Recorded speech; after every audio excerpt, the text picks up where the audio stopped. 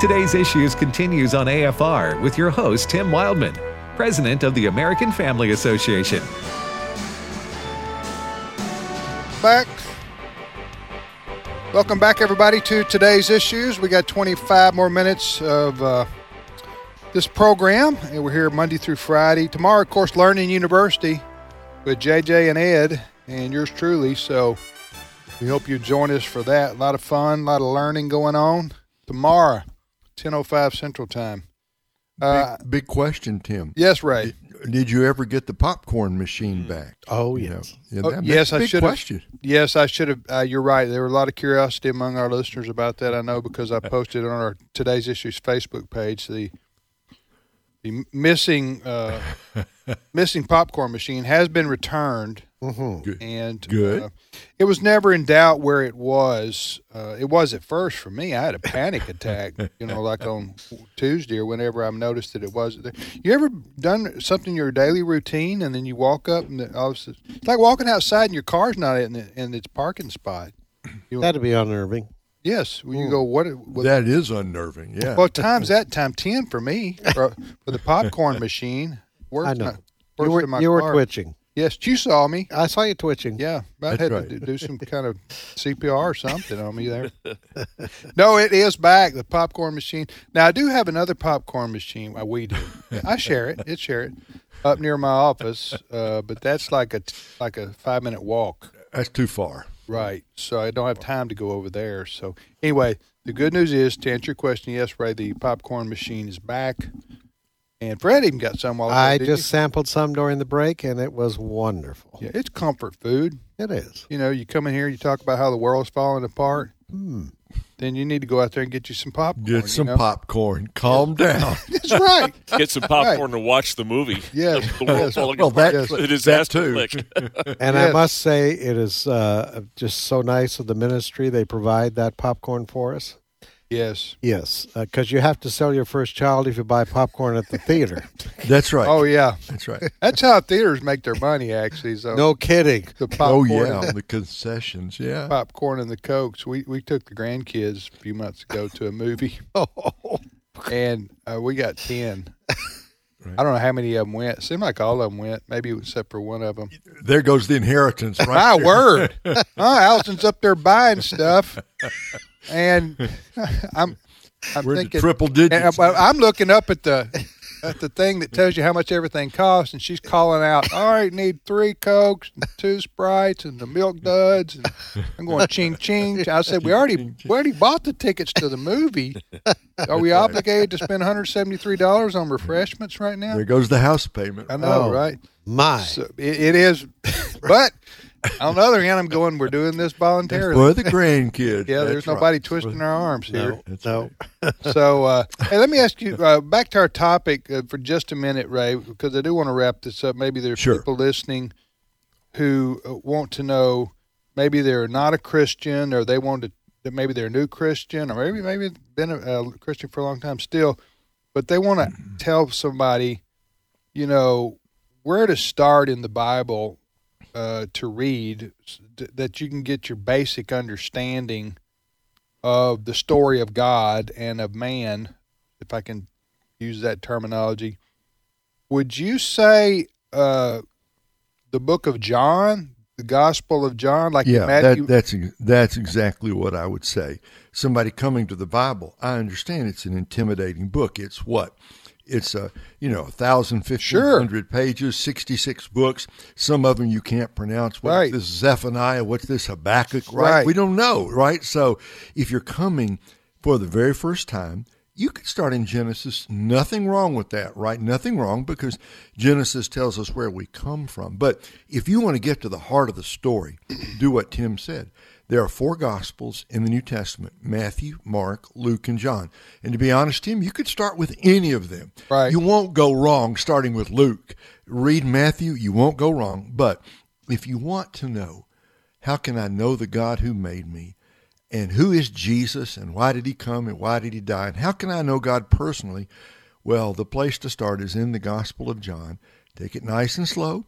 Read it. Read a chapter at a time. Think about it. Pray about it. And I would say, I would say as you're reading the Bible, the Gospel of John, pray a simple prayer. Lord, I want to know you better. Open my eyes and open my heart and speak to me. And I tell you, if you come like a little child to the Lord, he will not turn you away. Amen. If you come with an open heart, God will reveal himself to you. And I tell you what, you won't get too far in the Gospel of John until you come to John chapter 3, and you'll learn the truth that you can be born again. You can have a brand new life, a brand new start. So, Tim, you're exactly right. We say to all of our listeners, if you want to know the Lord, well, the Bible's the place to go, and the place in the Bible to start is the Gospel of John, because you will meet Jesus that way. You know, I think most people, I think this is universally true. If you people know that there is a God, right. Whether they want to admit it or not, most people, you know, if you, it's written in the heart. Okay, there you go. Of every person. So, Steve, I'll ask you.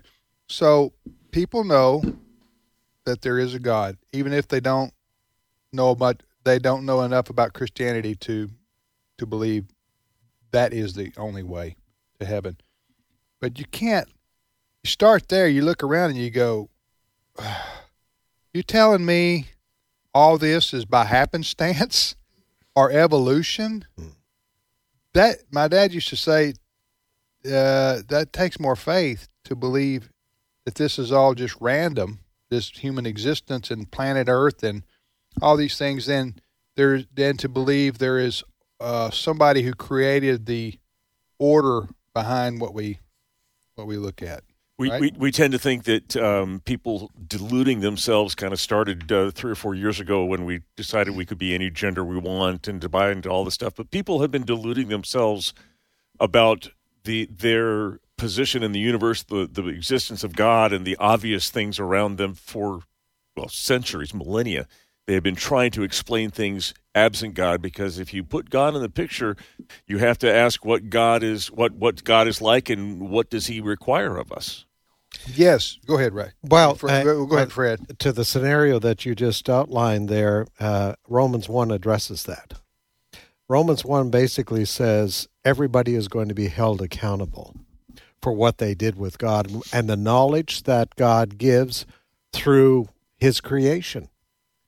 Because creation shows, as you're pointing out, stuff, this couldn't have happened by accident. No, if you're intellectually honest, and if you're just dead set out to disprove the existence of God, that's one thing. But if you want to say I don't know, I honestly don't know, and I'm open-minded about this, then you have to do. Even Charles Darwin, who wrote Origin of the Species and who promoted the idea of naturalistic evolution. I got that terminology right, Ray? Sure. Okay. Even he said in his writings, I can't explain to you how the human eye works the way it does. It's basically miraculous. Now I'm paraphrasing right there, but because the human eye, for one example, is so complex in how it operates and works and its connection to the brain that you cannot have that come about by a million years of evolution. That's right. Huh? Well, that just wouldn't happen. That just wouldn't happen. No. And to explain the complexity of the human mind. Yeah. Most of your brain that's encased up there in your skull is water. Now you just stop and think about this. Right. You get to my age, late 60s, and I've got years and years and years of memories of things stored there since I was a kid. It's being stored in water? How does that happen? It's like somebody designed it that way. Exactly. How does that happen, by accident?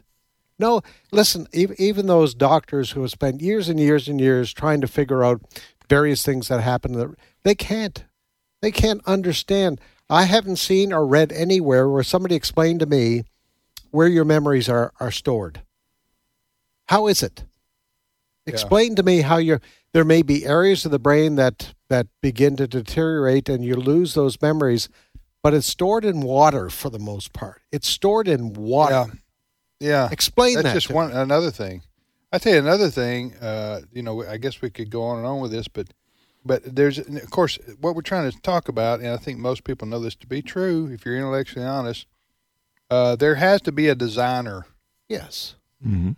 Behind the design that we see, not only humans but the animal kingdom and the earth, the balance of the earth, how the earth is so far from the sun that if we were moved inches one way or another, I'm using layman's terms to describe very scientific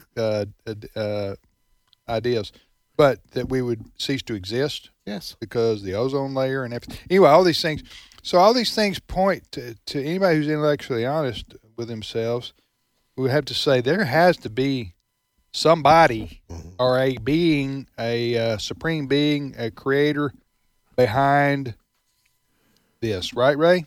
There has to be. Well, look, if you can go to the Grand Canyon and look at the glory of the Grand Canyon, if you can look up into the stars at night, the magnificence of the galaxies, if you can do that and say, oh, this all happened by chance, if you can do that, that's sort of like standing in front of Mount Rushmore and saying, wow, isn't it a coincidence?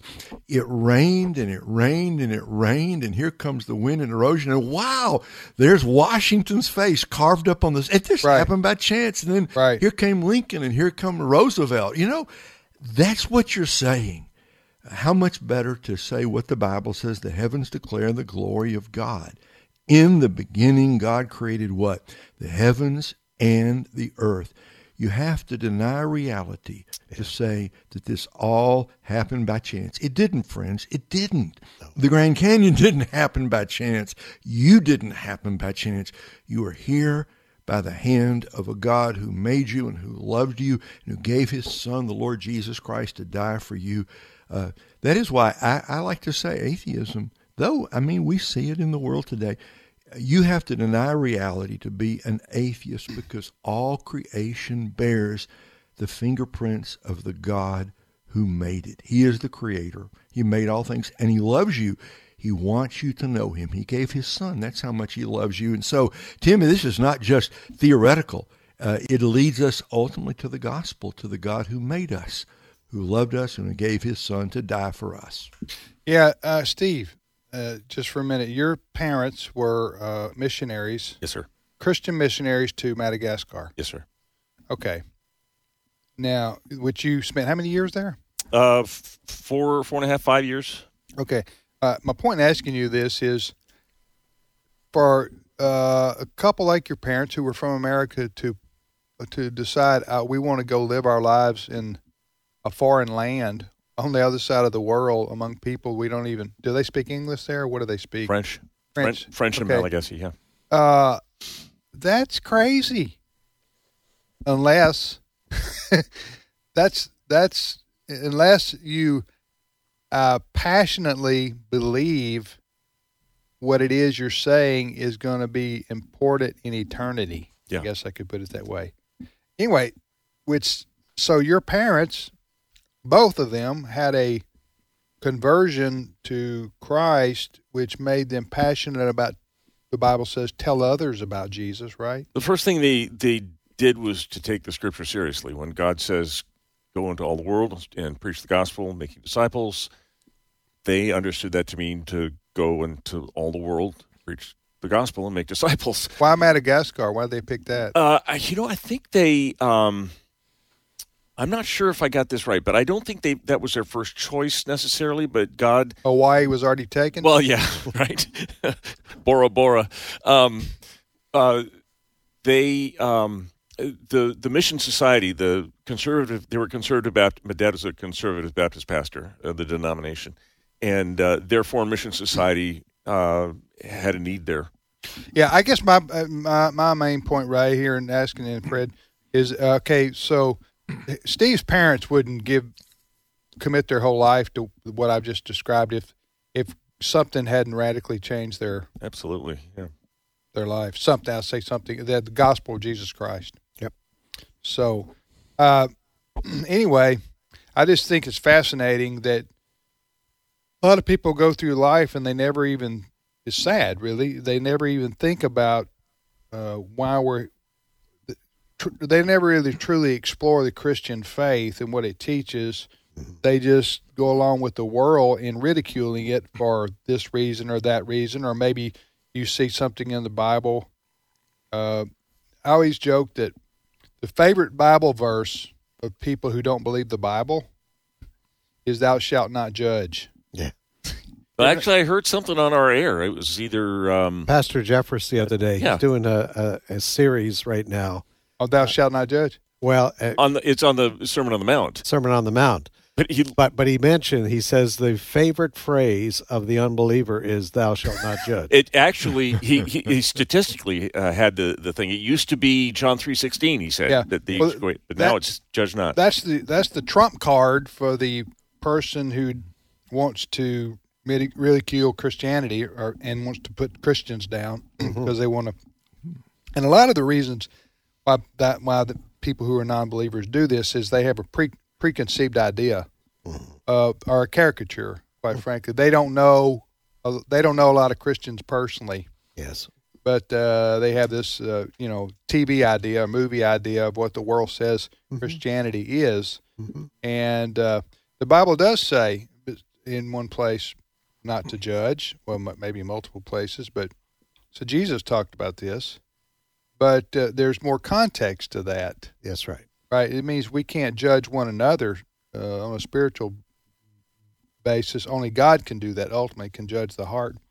But that's part of the series that Pastor Jeffress is doing right now. Yeah. But can he say it as well as I do? Would be my question. But I'm not going to judge him because I haven't heard that. I haven't heard the message, Bray. But you ever a lot of that's just all part of the resistance that a lot of people have to wanting to submit their lives to God is how can I pick holes in the lives of other Christians? In the end, the real issue for the unbeliever is not a knowledge issue. It's really a heart issue. The problem is unbelief. And we want to say to all of our listeners, we invite you, we encourage you, come and check out the Christian faith. Come and check out the gospel. In fact, we would say to all of our listeners today, you don't have to take what I say or Tim says or Steve or Fred. You don't have to do that. The Bible is here for you. You can read it. Pick up the Bible and read it for yourself. Jesus said, you shall know the truth, and what?